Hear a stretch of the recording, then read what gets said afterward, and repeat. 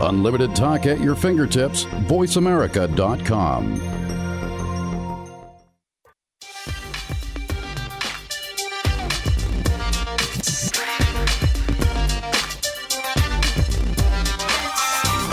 Hi, I'm Erin Reilly, and we're broadcasting live here at Infinity Festival. I'm a professor at the University of Texas at Austin and a strategic consultant for the Infinity Festival. And we're bringing Silicon Valley innovators together with Hollywood storytelling professionals. And I have with me Sean Stewart here, a guest to talk about immersive and hopefully inspire the next generation of storytellers. Welcome, Sean. Thank you. Thanks for having me. So, Sean, tell us a little bit about who you are, what you're currently doing. So I started off as a science fiction novelist, as you know, Yeah. and then I ended up somehow being the guy you call when you have a strange online scavenger hunt nonlinear narrative. And ARGs. Thank you. Yes, thank you for the shout-out. This thing called alternate reality games that I was one of the sort of co-creating group of. And now I work with Magic Leap, which is a company that makes mixed reality goggles so that you can see the world around you and you can still see it. It's not like virtual reality, but you can overwrite it with all kinds of virtual content, whether that's informative or, because I'm me, entertainment-oriented stuff. So background as an author, a science fiction writer, moving all the way into some of the hottest emerging technology that's happening. How did you, this is a zig and a zag. Yes, well. How does it connect? So the initial online project was what's now considered the first alternate reality game, was for Steven Spielberg's film AI. And they came up with this idea of what if we reenacted the Paul is Dead Beatles mystery, but we sort of built out the world of AI online, and people could have this experience online all over the place. And the guys at Microsoft came up with this pitch, and they took it to Spielberg and his producer, Kathy Kennedy, and they said, that's great, but we don't want just some Microsoft dude writing that. So we're going to go talk to a real, honest-to-goodness, powerful, cutting-edge science fiction writer, which was not me. They went to a guy named Neil Stevenson, and Neil said in his usual immaculately polite and very gentle way, actually, the book writing thing is working out okay for me, but I have a broke friend. So I stepped into that breach, and that put me on this path through interactive, collaborative material and interactive television, and now I'm at Magic Leap. So I'm curious, I hear the words immersive, interactive, experiential. Are they one and the same? Or do they have differences? How would you define or the combination of all of those? Well, your new experience is whatever word is getting funded. But okay.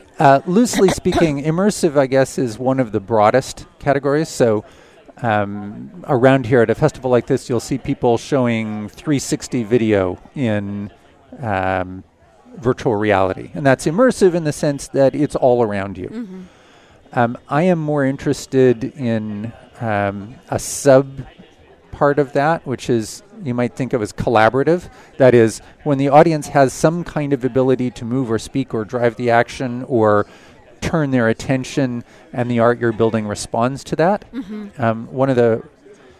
I was trying to explain what I do to my mom, a challenge over the last 20 years. Oh, this will be good for students. I'm sure they're trying to explain it to their moms as well. So one of the sort of quick cheats I evolved was, when I started as a novelist, art in my head and what I was doing was a lot like cooking.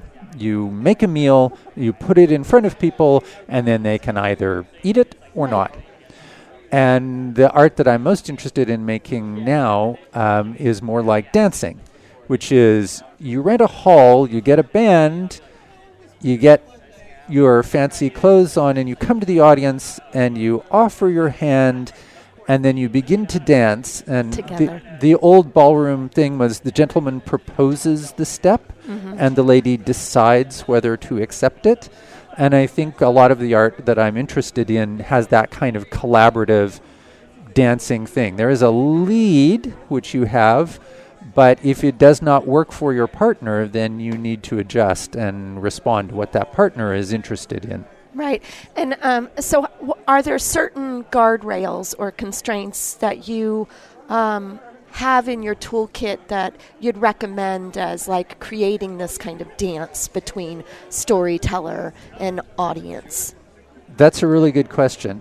The first guardrail I would have is actually for creators, which is respect the audience. And Thank you. I'll tell you what I mean.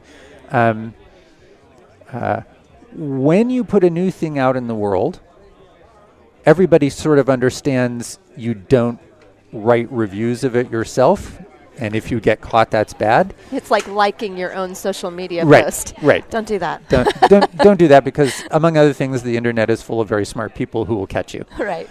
Similarly, a lot of the experiences I've made, right, I create this mysterious experience and website and books and all that sort of thing. People dive in, and then the community will form, and they'll be, maybe they'll be talking about it on social media, or there'll be a Reddit thread, or there'll be a Discord.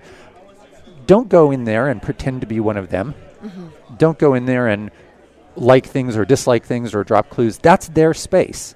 Respect their space. Respect the rules of the game. It helps to, one of the things that, because I started in alternate reality games, one of the things that's often said about that genre is people didn't even know if it was real. Not the case. Everyone always knew that it was not real. Right. No one went to a website that said, I'm a professor of sentient machine therapy at Bangalore World University and the year is 2142. No one clicked on that site and said, oh my God, I'm looking at a website from 2142. All of a sudden I've jumped in time. It's amazing. It's amazing. What they understood was, as I look at this website and when I talk to other people about it and this story, we are all in 2142. Right. We inhabit that world.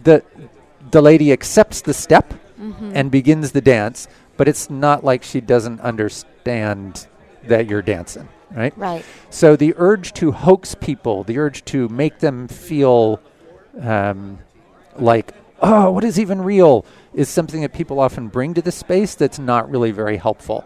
Among other things, it's a power over move.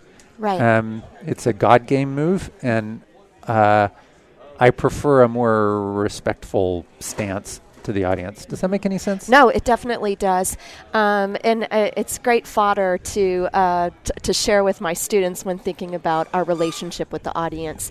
I'd love to jump in because I know that you started with writing books, right? Yeah. And I often talk with students about reimagining what a book is, right? And thinking about the affordances of each media. And I'm curious, since you've really participated and developed stories across so many different mediums, how do you come to a new medium? Where do you begin? That's such an interesting question.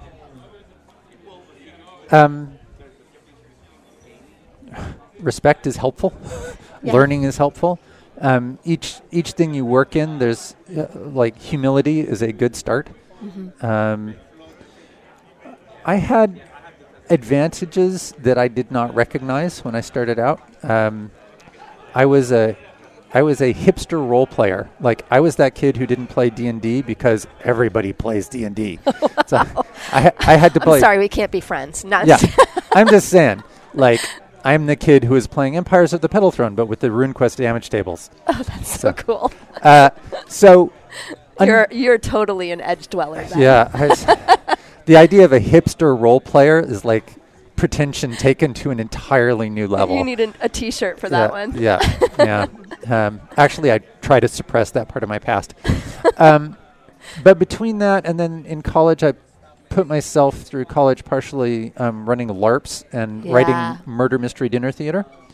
And those all share this thing that you're working with an audience that is responding in real time, and you have to adapt a little bit, but you have to build a story architecture that's strong. So I'd say my usual, that the pillars that I take that run, I'm going to talk about narrative a lot because I'm a writer at heart, and that's my part on these projects.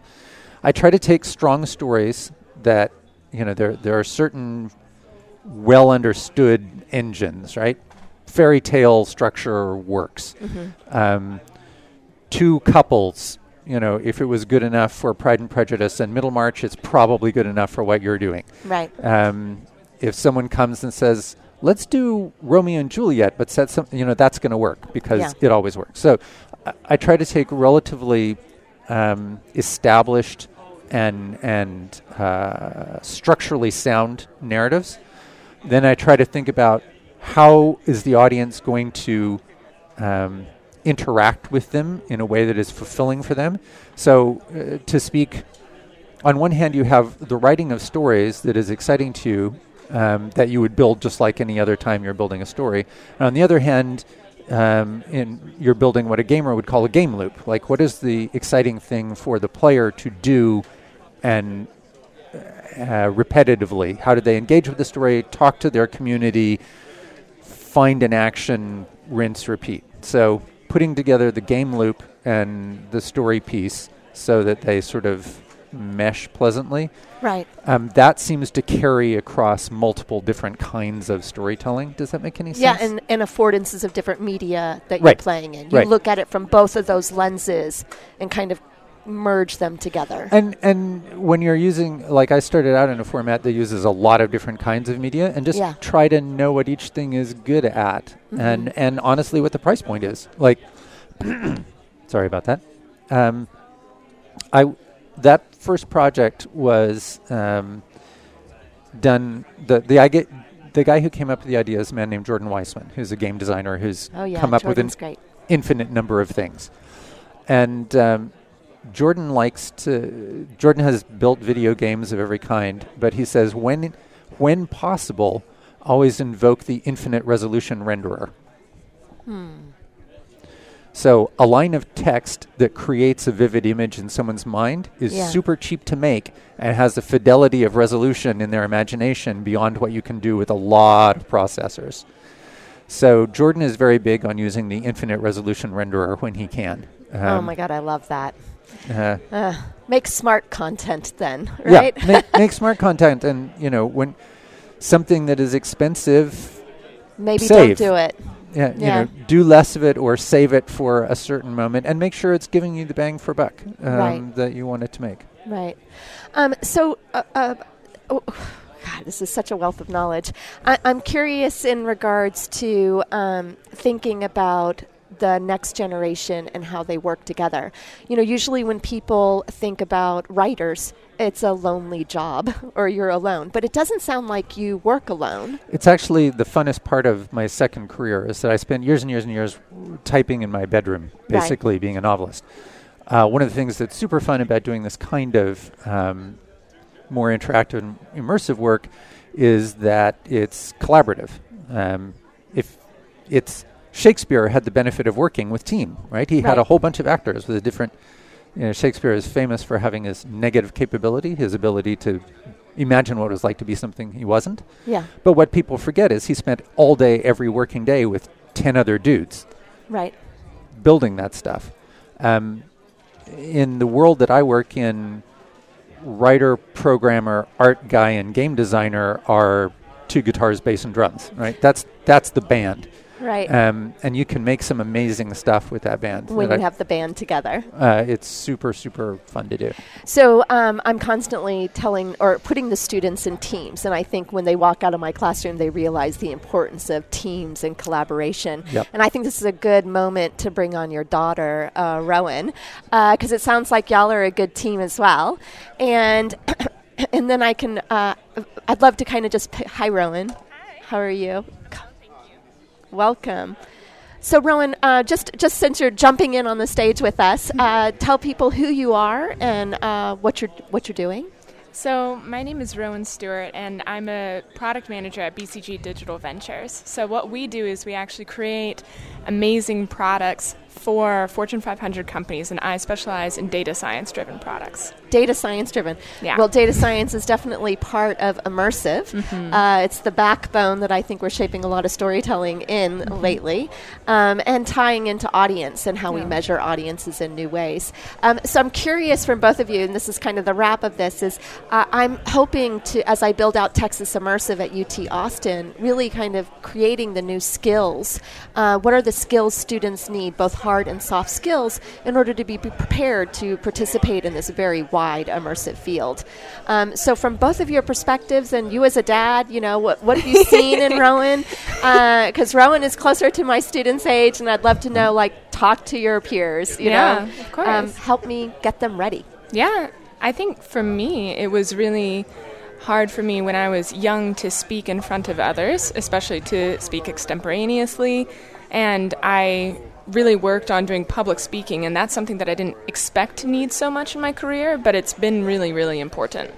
Well, I'm in the Moody's College of Communication. So okay, maybe your students will be more prepared. I hope these students are prepared to speak in front of the public, but we'll get all of the business students and the engineering students to get ready to speak. The other thing that was part of that, right, is that you went to a high school where they put you in groups relentlessly, like you never had individual homework. No solo projects.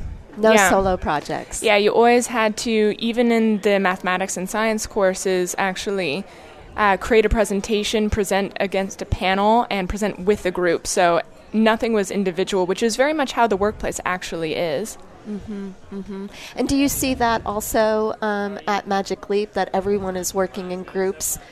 Yeah, it's. I mean, the nature of this work is it's pretty collaborative. The other thing I will say on Rowan's behalf is that she is an interesting combination because she has a fairly advanced design sensibility. She messes around in Photoshop. She paints. She does graphic arts, and her specialization in university. She was actually a philosophy student, but did a lot of formal logic. So she's able to both speak to programmers the way programmers understand problems and break them down logically, but she can also talk to designers and artists and business people and translate for all three of those groups. And the ability to be familiar enough to with each of those disciplines to be able to talk across them, I think has been super helpful. Yeah, and immersive, right? That's the entire point. You're melding worlds together. So being able to talk to lots of different types of people with different skill sets and different backgrounds is super important. And it's not something that you learn in normal school because you're working so independently. Right. So one thing I can take away from this is bring lots of different generations and disciplines together to foster the next generation of creatives and business people. So thanks so much, Rowan and Sean, for coming on to our podcast. We're live here at the Infinity Festival. Thank you. Thank you.